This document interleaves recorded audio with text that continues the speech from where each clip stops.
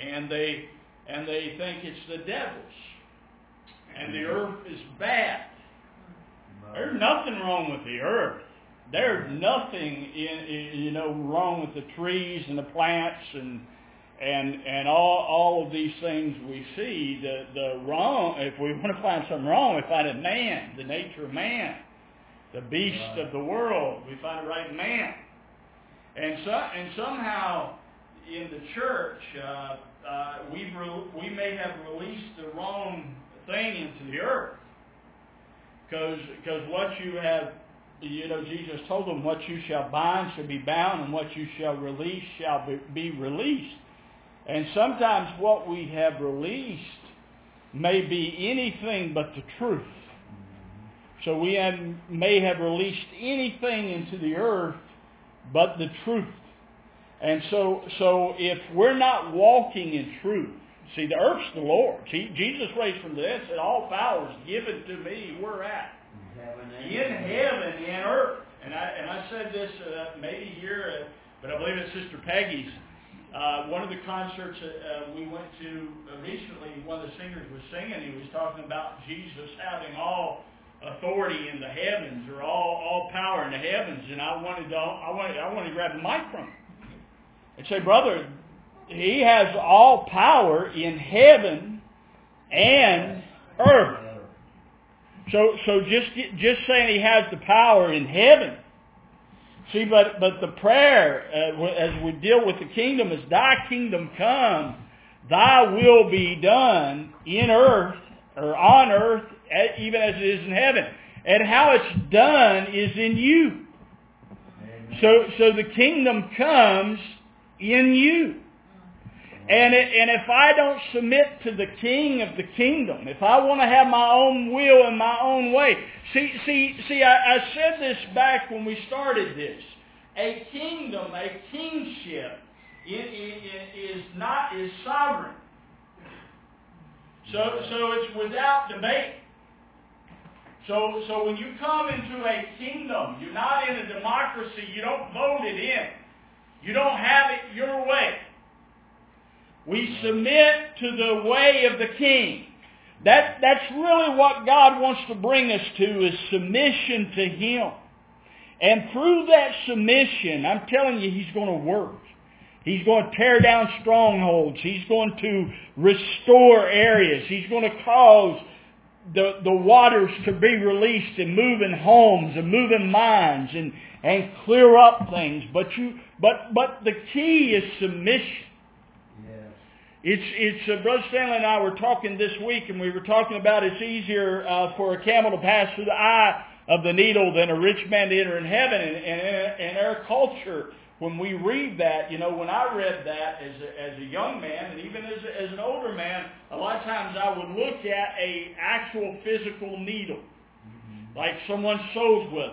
But from my understanding, that's not what that's talking about. There was an actual place called the eye of the needle that the camel had to lower himself and basically crawl through, submit, and lower, humility. So it's speaking of humility. And so you can be rich in wealth and you can be rich in yourself. It maybe has nothing to do at times with money whatsoever. It may just have to be the richness of yourself, what you're finding yourself to be. And what the key may be is simply lowering yourself. See, Jesus, one powerful scripture says, let this mind be in you, which was in Christ Jesus. And what did He do? He, being in the form of God, thought it not robbery to be equal with God, but He made Himself of what? No reputation. So all of the reputation He had. Think about it. You think about somebody emptying something. We think about, we have to bow down. He lowered Himself, made of no reputation, took upon Him the form of a servant, made how? In the likeness of a man, to die the death of the cross. Because He couldn't die the death of the cross in the likeness of God. Said He was in the form of God, or the likeness of God, but He made Himself, lowered Himself into humanity to die the death of the cross, to release the captives. Glory to God. That's what He did. Yes, He did. And it was from lowering Himself. So He lowered. So when we look at the self-nature, the humility of the Lord, we begin to look at the Lord, and our first step in accepting the Lord is we receive Him. We lower ourselves to receive Him, because there's a blockage in us that's in our heart, and I can remember this in my youth when the Holy Spirit would deal with me. In my youth, I would remember blocking the Lord.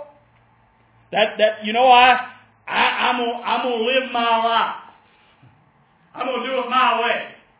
I'm gonna be like Burger King, and you can have it your way. I'm gonna have it my way, right? So my heart was blocking God. The only thing stopping God was me. Nothing else was. It was me. And so I submit to Him. I receive Him. And as you continue with the Lord, that's the same thing. The only thing stopping God is you. See, God could overtake you. He could overpower you. He can just throw you down under the power of His might and dominion. But it's not the way He operates. Amen. It's not the operation of the Spirit. The Spirit is looking for a willingness of the heart. He seeketh those that will worship Him. And worship, again, deals with laying prostrate. Or how do you say it? Not prostrate. Prostrate is laying prostrate, I believe, Anita. So you call Lord Jesus, you got my mind in the wrong place here. But is coming before the Lord to lower thyself. He seeketh those that will worship. Have you ever heard that? And worship is out of the heart.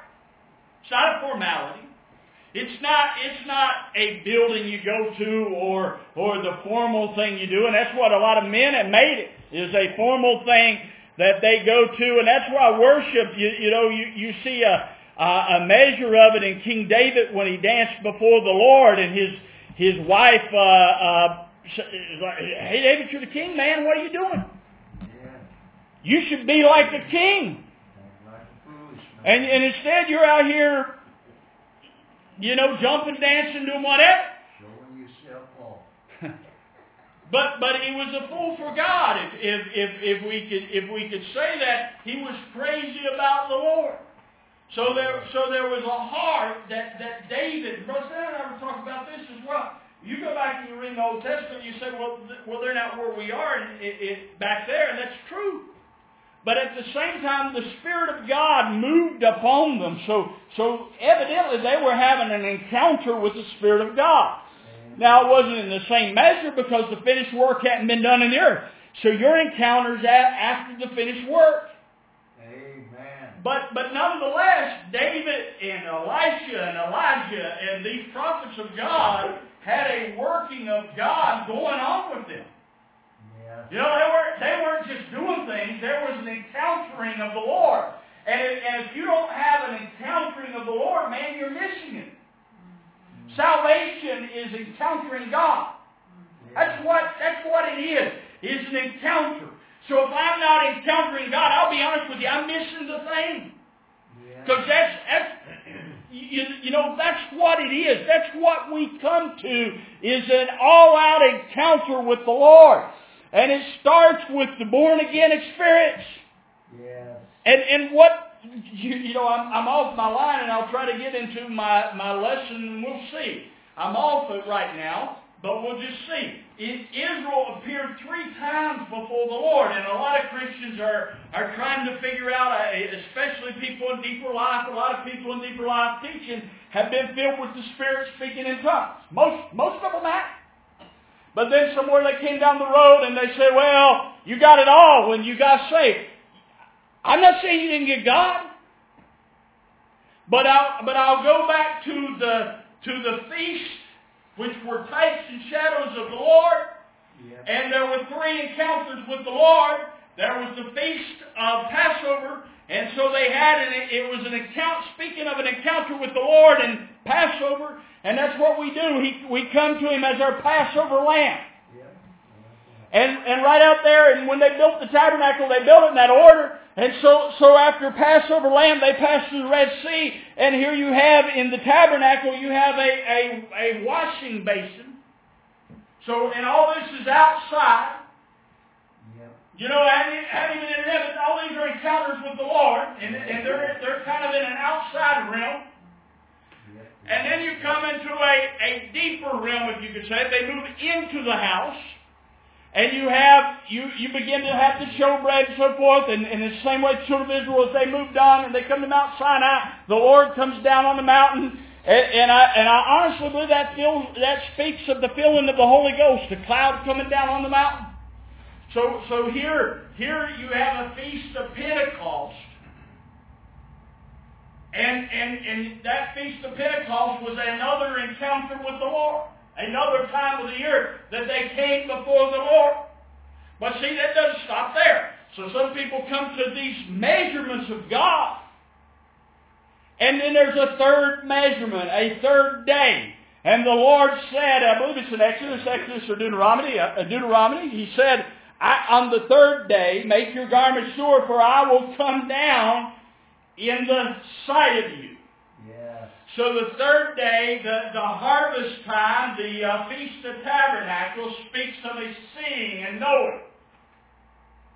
And it's not as plain, as even in your Bible, as you get into the New Covenant. You know, it's pretty plain that Jesus is the Passover lamb, isn't it? Amen. This is the blood of the covenant shed for you. I'm the Passover here. I'm it. Yep. And then when the day of Pentecost was fully come, so all the other Pentecost wasn't the fullness of it, but when all the other Pentecosts had come to their fullness, God poured out His Spirit to bring forth the first fruits unto the Lord. Hallelujah. But even in that, there was that third feast of tabernacles. And in the midst of that third feast, if you study it out, we'll have to get into these at some point. There's the blowing of the trumpets. There's the Day of Atonement. And there's harvest time. Amen. Fullness. Harvest. And all that's laying out a type and shadow of the Lord. And an encounter with the people. All of it is. And we can kid ourselves with doctrines. We can say, well, I was taught. I don't care how I was taught. See, I didn't say I don't care how you were taught. I don't care how I was taught. I already said, God, just blow up everything in me that's not you. I don't care. Yeah. That's really the heart I come to is if I don't know it right, and I'm even like that today, if I don't know it right, Lord, I give you permission. Teach me. Guide me. Cause me to learn. Cause me to know. Make my eyes to see. See, because most of us were taught some good things, folks. Most churches are teaching good things of the Lord. But it doesn't mean everything. Doesn't mean everything I'm teaching is just right? It doesn't mean that. That's where we have to be willing to allow God to get into our nitty-gritty. Come on, get in here. Have at it, Lord. You know what's in my mind. You know what's in my thoughts. You know my heart. Now take what is truth and work it into me. Yes. Let there be an internal working of you. Almighty God. But see that requires submission. It's what it requires. It doesn't require you to do all these works of the flesh, but it does require a submission of your heart. And sometimes we talk about submission. What does that mean, submit? I got to submit some time. I got to give up some of my. If I'm coming before the Lord, I'm submitting some of my time. I'm giving up some of my personal life. You know, sometimes we read these scriptures, lose your life or you shall not find life. And we kind of make them these real hard things that I got to lose my life. And so they get this real hard thing. We get this real hard image in our mind. But sometimes losing my life is just as simple as, I'm going to turn the TV set off for an hour. And I'm going to sit before you, Lord. I'm going to open this big book or my computer or phone or whatever device I use to read the Word of God. And I'm going to get into the Word of God. Amen. And allow you to deal with my heart. Allow you to form and say what you want to say. See, that's losing my life, because my life would, and I'll tell you, sometimes in my life, and I don't have to preach on everybody else, I just preach on Wayne. Sometimes my life loves the chair and the remote control. Yeah. And to kick back and lift and prop my feet up, because I come home sometimes and I'm bone tired, and I catch myself and I do it. I flip on a cop show, and next thing I know, I watch 2 or 3 or an action show or what have you. I've got my phone out, and I'm looking at the news, I'm looking at this, I'm doing that. See, but that's my life. That's what that is. That's my life. So if I lose my life, I need to lose some of that to the Lord, that I find life. And when I lose that, I begin to find life, because what I find is Him. When I lose that, I begin to find Him. He says, I'm life, right? So when I lose my life, what happens? It's simple. I lose my life. You lady folks, I tell you what, a lot of men folks probably like me. They like that flipper, the garage, or tools, whatever. You lady folks, they like to run out to the mall or whatever. And I'm picking saying this, but just picking. But see, that's our lives. Looking at losing our life doesn't have to be this complicated thing that we've made it. It's simple things. It's our what we do with our time, because our life is made up with time. And Paul says, and maybe, like I said, maybe I'll get my lesson, maybe I won't. Paul says, redeeming the time, for the days are evil. So how do I redeem the time to the Lord? Because if I redeem the time away from the day, I come away from the evil into the light, right? But if I spend too much time there, what do I uncover? It's just simple stuff. And God wants to get into our simple stuff. And I talk about this sometimes, maybe too often, and we're going to turn to the book of Psalms 2. In my early days with the Lord, and I've said this, and forgive me if you think, Brother Wayne, I've heard this 500 times. Forgive me, and forgive me, okay?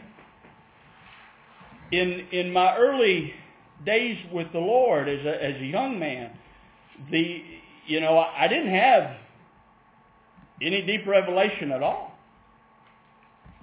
I just knew I'd been born again, and I believed most of what I was taught by where I was born. And I just loved God. Pretty simple. And so in loving God, I just would steal away with Him. Close the door. Shut the door. Shut everything else out. Tried to anyway. And just come before the Lord. Only way I knew how at the time. And God would move in me, and I'd have an encounter. And it was that simple. There was nothing. It was just simple that I turned my heart. It's really that simple. It's not a difficult task. And really, when you look at King David and you look at his life, he was a kid out guarding the sheep, but he had an encounter with a bear and a lion. And he had an encounter with the Lord. So you had a kid that had more encounters than most grown men there in King David, even in his childhood. And he was evidently spending some time knowing the Lord. After the Lord. Everything you say bad about David, you look at him, as a man after God. Yeah, he walked into some things of his flesh, and probably most men do. And when I say men, I have men and women. Not just talking about men, I'm talking about mankind. But the beauty of what we have in Christ is we have a King that has conquered our sins and our sin nature. He already conquered them. I said this to someone. If He's not King right now, see, a lot of people talk about Jesus being the soon coming King. The problem with that message is, then you're in trouble. Then something else has dominion. Then you're giving place to something else to have dominion. But He raised from the dead and said, all power, all dominion, all authority is mine. So if He's not King right now, you're submitting really in your heart, whether you know it or not, that there is something else here with dominion. And I'm here to tell you there's not. And we are to know His dominion. So in Psalms 2, and we looked at this before, and we may read it for the next 10 times I minister, I don't know. Yet I have set my King, I love that, my King, upon my holy hill of Zion. So my King and my hill. So is it important to understand His King and His hill? And I will tell of the decree. Jehovah said unto me, Thou art my son, this day have I begotten thee. Ask of me, and I will give thee the nations for thine inheritance, and the uttermost parts of the earth for thy possession. Thou shalt break them with a rod of iron, thou shalt dash them in pieces like a potter's vessel. Now therefore be wise, O ye kings, be instructed, ye judges of the earth. Serve Jehovah, or the Lord, with fear, and rejoice with trembling. So here's wisdom, the fear of the Lord. That's what he says in Proverbs. And the beginning of wisdom is the fear of the Lord, and here it is right here in Psalms. Serve the Lord with fear, and rejoice with trembling. Kiss the Son, lest He be angry and you perish in the way, for His wrath will soon be kindled. And I said this, that this naturally does speak of King David. Because God set David as king in Israel. So this naturally speaks of David. But spiritually it's speaking of Christ. And it's not just speaking of Christ as the born of the babe in the manger. It's speaking of Him in terms of the resurrection. And flip over to Acts 13. And follow this with Acts 13, and then you just have to ask the Lord to show you. You can start at verse 32, Acts 13:32, and you could actually go back and read further back where here's been declared how God had brought Israel out of Egypt with His own arm, with His own power. And He says here in verse 32, and we bring you good tidings of the promise made unto the fathers. So there's a promise made unto the fathers. What fathers? Now here's how the Lord will deal with me. I'll read something like that. And the Lord will then jump up in my spirit and say, what fathers is this talking about? And all at once, many times I'll go, I don't know, do I? And then that'll give place to the Lord to teach me. Is the fathers are speaking of the fathers of Israel. Yeah. So it's unto the fathers. So He made a promise unto the fathers that God hath fulfilled. And so the promise He made unto the fathers has now been fulfilled. The same unto our children, in that He raised up Jesus. So here's the promise, that He would raise up Jesus as it is also written in the second Psalm. Now, is that plain in the second Psalm? Does the second Psalm plainly tell you this is speaking of the resurrection of Jesus Christ? Amen. Does it? We just read it. We read part of it anyway. But look what he references. He goes right back to what we just read in the second Psalm, and he says, as it is written in the second Psalm, Thou art my son, this day have I begotten thee. Now what's he speaking of? He's speaking of raising up Jesus from the dead. Yep. Yep. So now him being begotten, and I have to do a whole lot more studying in the Scripture to really pull this out. He's the first begotten from the dead. Amen. See, Lazarus was raised from the dead, but he wasn't begotten from the dead. Mm-hmm. What I mean? Lazarus raised up in a natural body, in a natural form, but he's still in the dead. Because death had passed upon all men, and therefore all mankind was what? If you study your Bible, all mankind was dead. But Jesus is raised out from the dead. Amen. The word, a lot of times, that's dealing with him being raised up from the dead, actually means out from among. So he's not among it. And this is powerful when we get into the relationship it has with you and I, because as he raised from the dead, likewise, Paul writes, reckon yourselves also alive from the dead. Raised with him. So he raised out from the dead. Amen. So your new birth is out from the dead. See, the power of this is when Jesus was quickened in the tomb. Mm-hmm.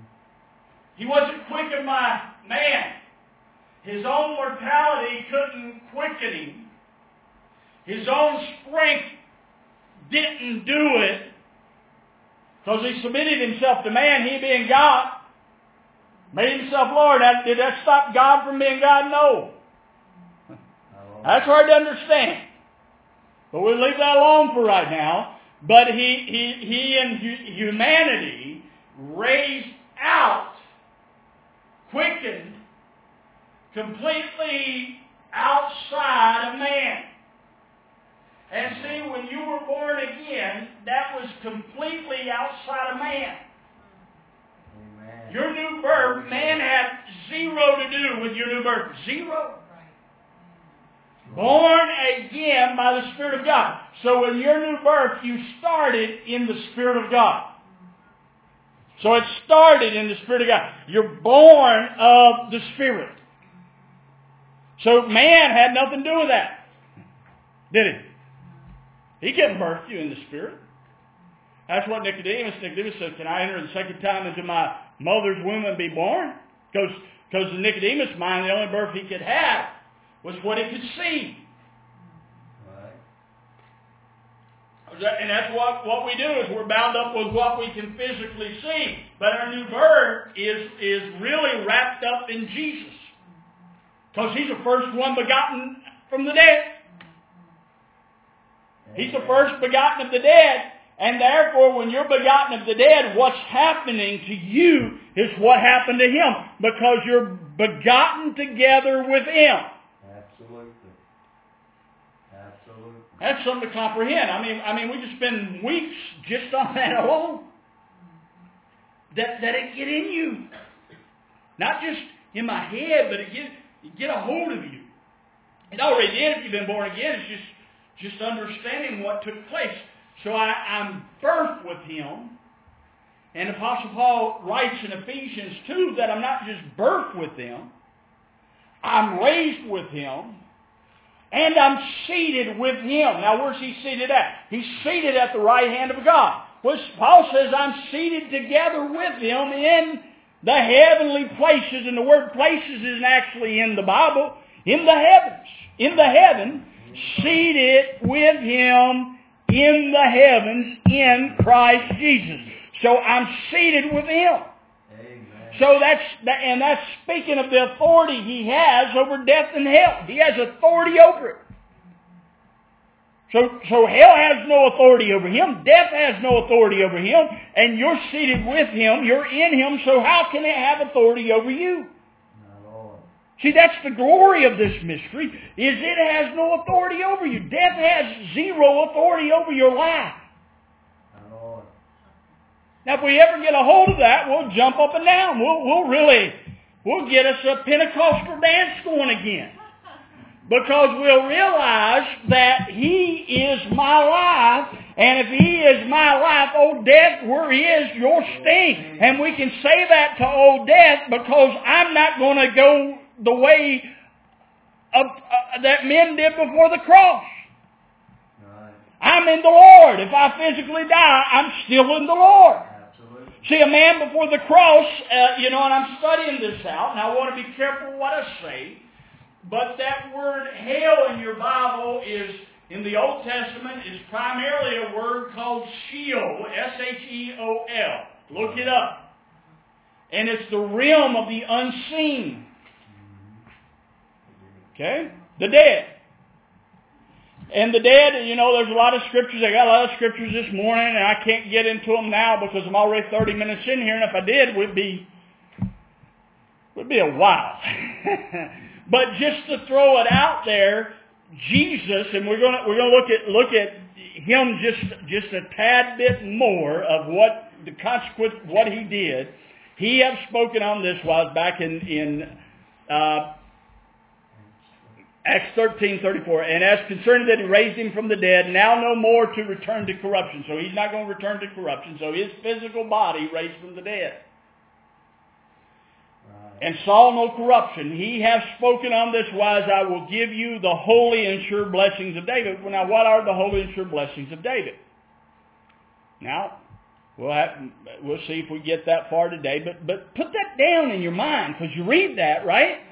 What is it? I read it, but I know what it is. I should, right? But do I? See, he saith, because he saith, and he gives you a key right here, because he saith also in another psalm, thou wilt not give thy Holy One to see corruption.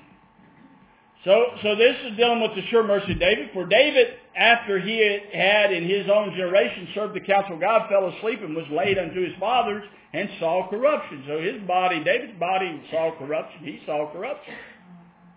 But he whom God raised up saw no corruption. Be it known unto you therefore, brethren, that through this man is proclaimed unto you the remission of sins. There's no sin against you anymore. He remitted your sins.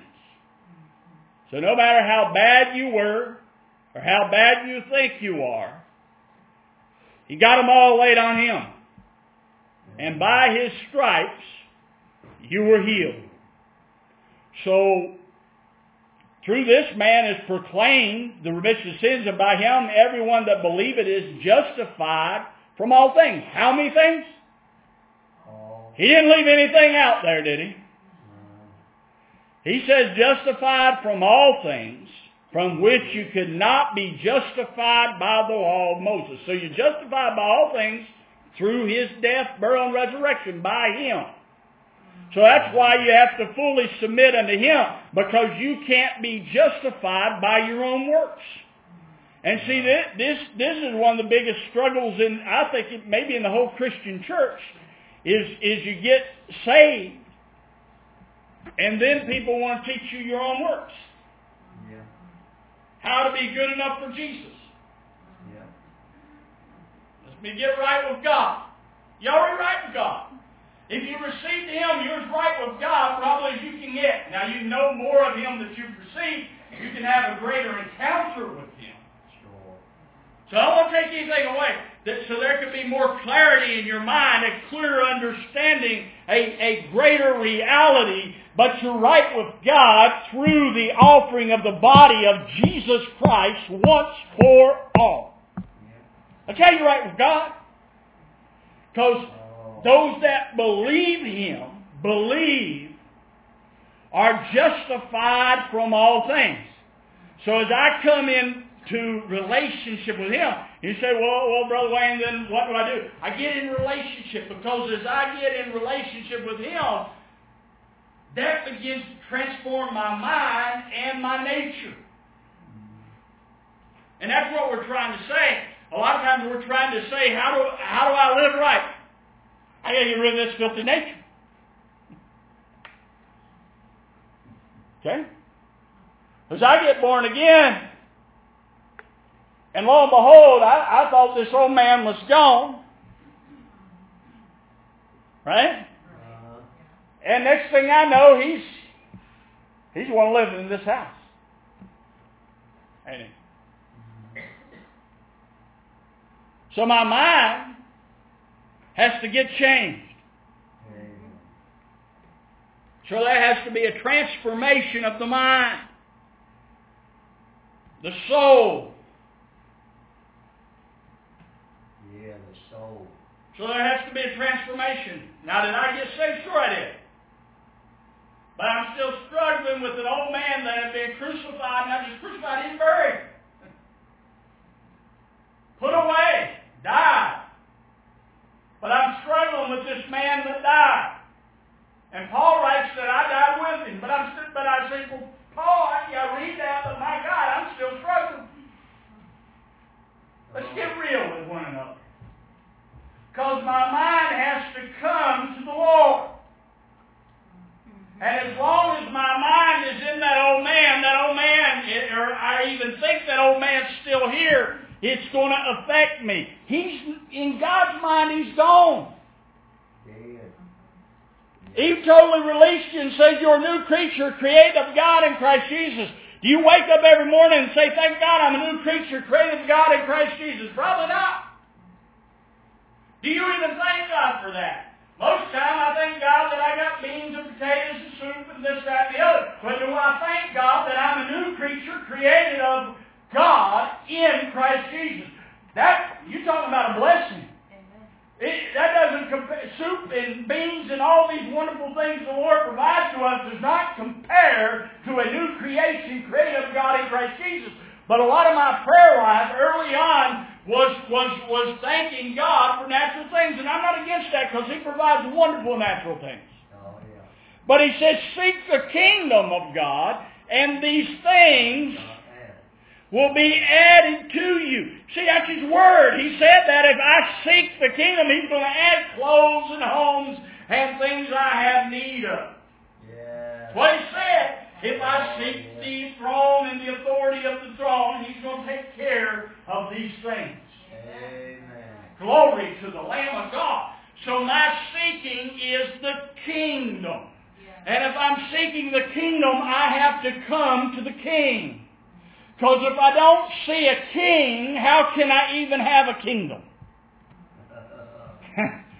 So God is challenging my heart, just so you know, king of what? Now again, this is how God talks to me. He'll just lay it kind of out here. Okay, you're kind of, yeah, Wayne, you're going on about the kingdom. But tell me what He's king of. And I go, uh-oh. He's king of this and king of that.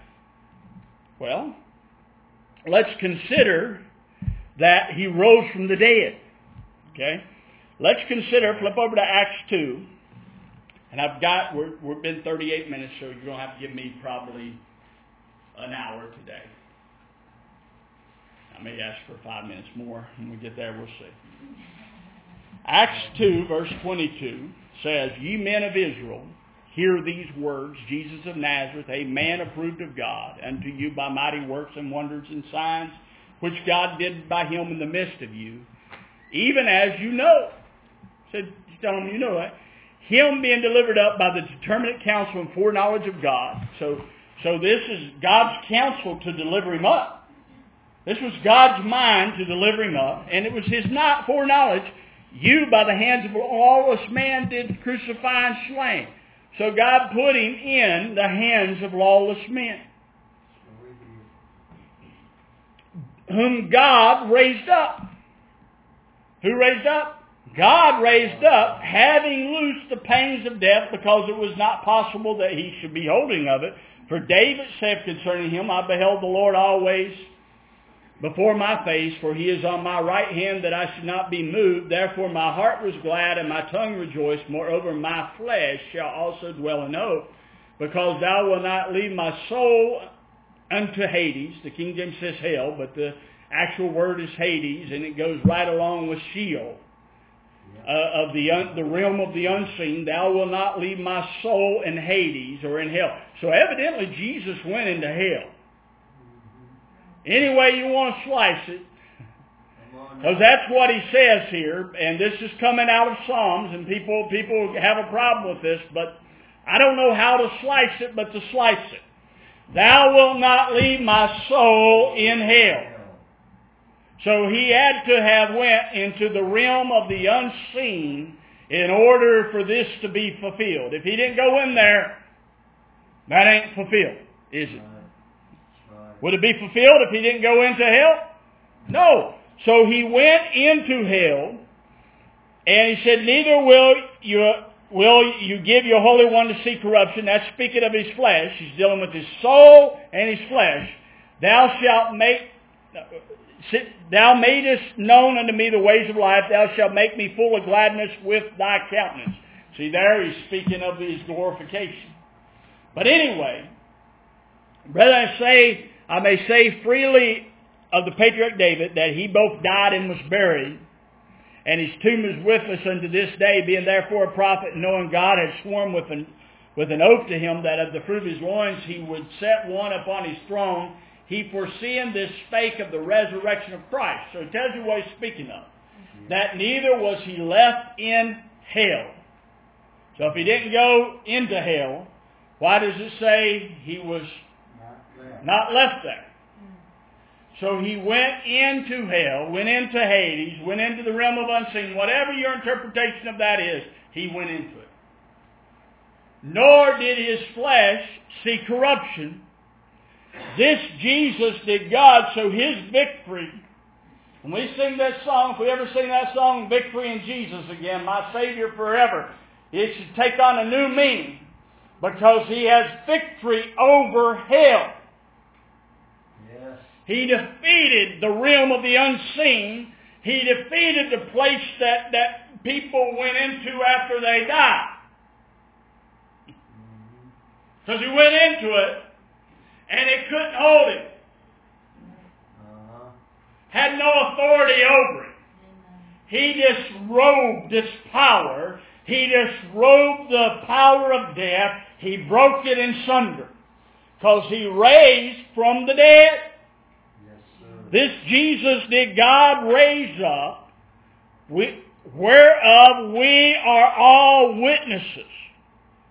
Therefore, being by the right hand of God exalted, and have received of the Father the promise of the Spirit, he hath poured forth this which you see and hear, my God. And this is a direct reference, if you go back to Psalm 16. Yep. He says, Psalm 16:7.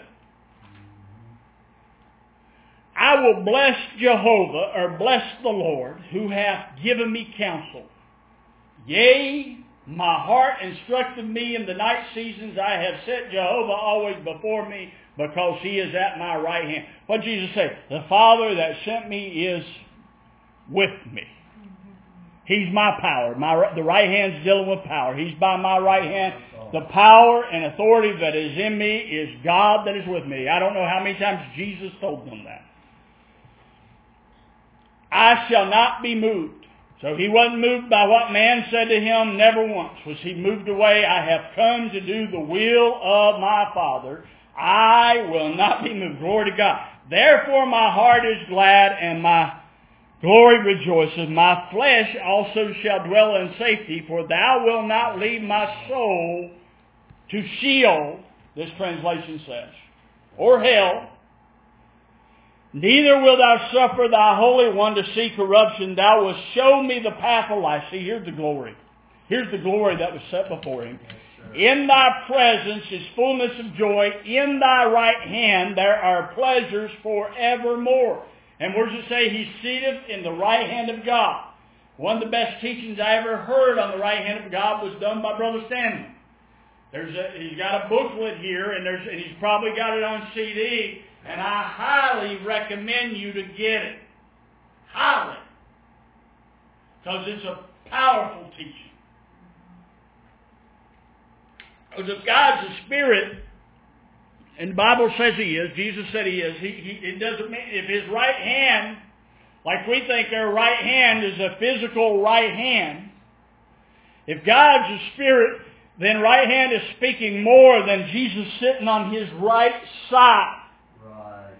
Right hand in your Bible is dealing with authority and power. He's seated in the authority and power of God, so the dominion of Christ is in the realm of the Spirit, if I can say it that way. So all that He conquered, death, hell, and the grave, is now carried up when He ascends on high, when He ascends back into the Father. He now carried that into the realm of Spirit. Yes, sir. That's exactly what He did.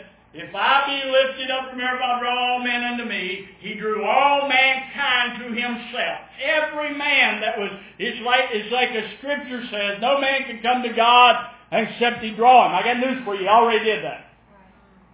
So now every man has access to God. Whosoever will, let him come and drink of the water of life freely, and the Spirit and the bride say, come. Glory to God.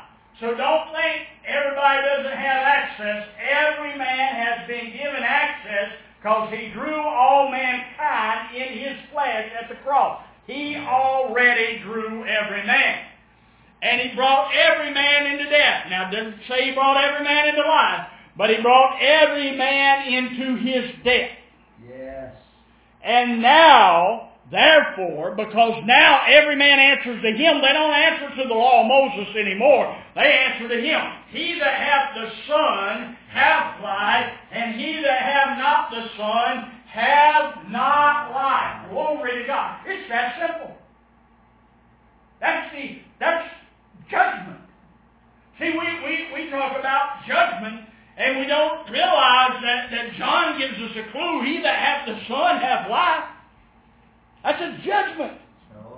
And he that hath not the Son has not life.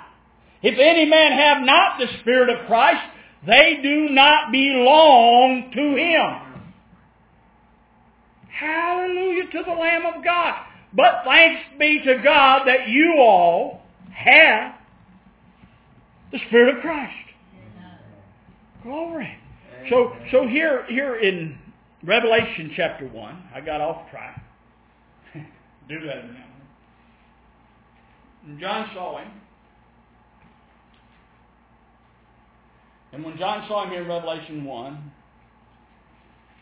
I don't think he saw the man of Galilee here.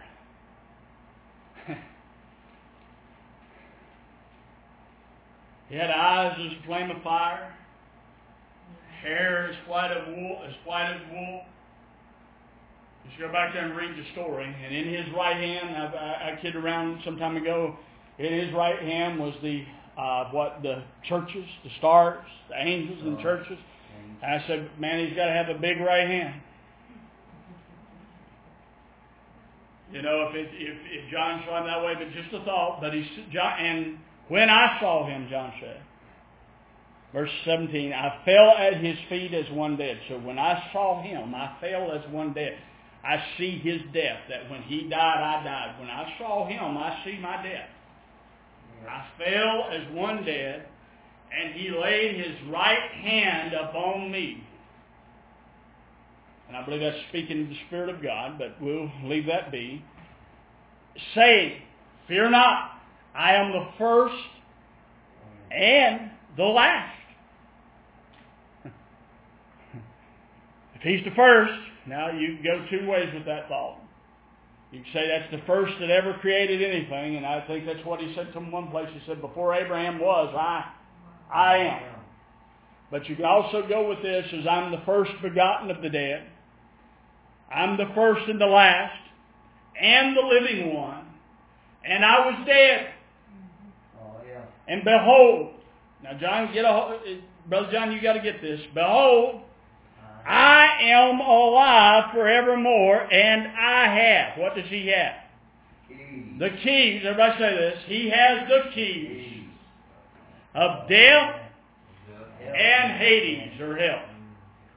Who has the keys? Does the devil have the keys? No. He does. Say, devil, you ain't got the key no more. May have never had it either. But nonetheless, you don't have it no more. He says he has the keys of death and hell. Write therefore the things which thou sawest, and the things which are, and the things which shall come to pass hereafter. The mystery of the 7 stars which thou sawest in my right hand,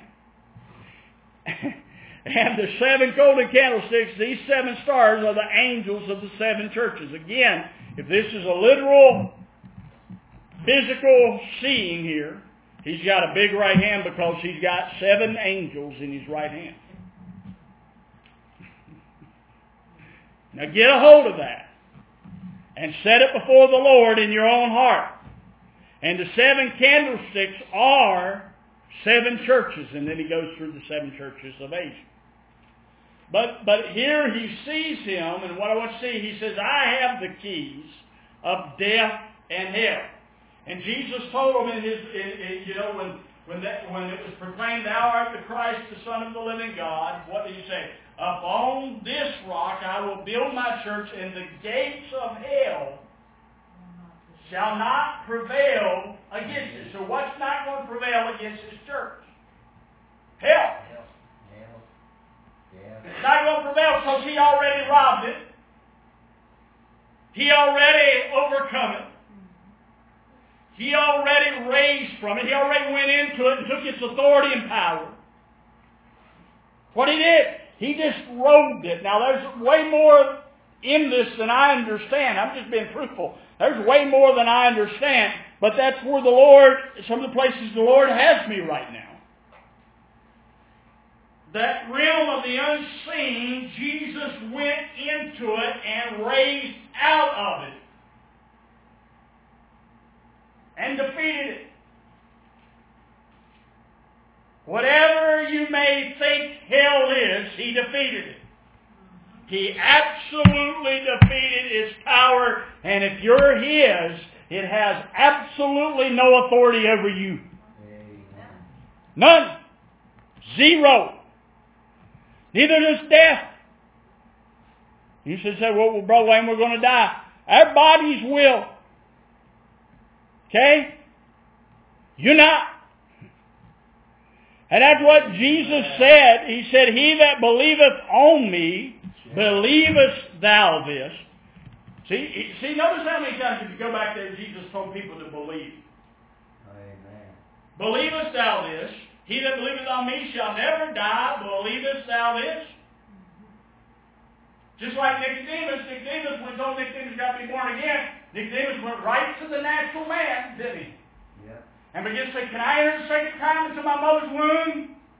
Now what do we do when we read that with Jesus? He that believeth on me shall never die, believest thou this? We go right back to the natural man, and we start saying, when someday this is going to happen. And I got news for you, when he got inside of you, this same Jesus that walked the shores of Galilee is the same Jesus that got inside of you. Yes, sir. You realize that. Ain't a different Jesus. Same one that raised from the dead, got inside of you. In your heart, it's not a smaller Jesus that got in you. Maybe it's a greater one. Hallelujah. Glory to God. That's the same one that ascended up on high. See, a thought, Brother Stanley, go and hit me. No, he won't really. He may want to throw something at me. But he got my motor running, so to speak, in service. I almost want to just cast out what I was going to minister, Waverly, and jump on that. But just this part, they saw him ascend up, or taken up out of their sight, right? Yep. Everybody, including myself, thinks that meant he went way up yonder, and a cloud got him. Just a thought to search out. Yeah. Go ahead. He was lowered into humanity. So if He's lowered down in humanity, and He ascends up, could we possibly believe that ascension may be spirit?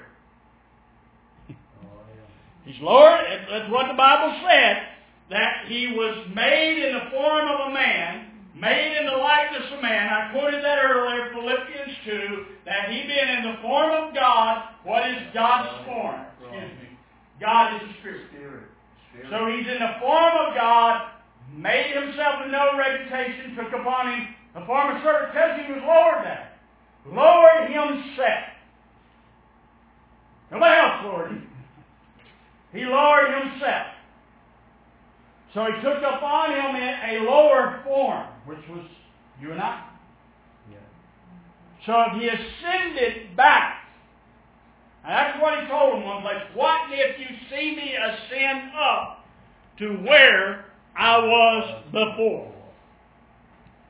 So and I think He gives us clues when He took them to the Mount of Transfiguration, and they had the vision they had. It says they saw no man save Jesus only with themselves. They had an idea because of what He had done. So maybe His ascension or His taking up was taking up into another form. You ever thought about that? Instead of taking up into the sky, because the cloud in your Bible, the cloud dealt with the very presence of God. Yes, sir. If you go into your Bible and you read your Bible, and notice what I'm telling you to read, your Bible, God was a cloud and a fire to Israel. Yes, sir. So that cloud that Jesus went into, and on the Mount of Transfiguration, lo and behold, what's on the Mount of Transfiguration? A cloud covered the mount. Yeah. So could we possibly consider that the cloud He went into was the cloud of the Lord?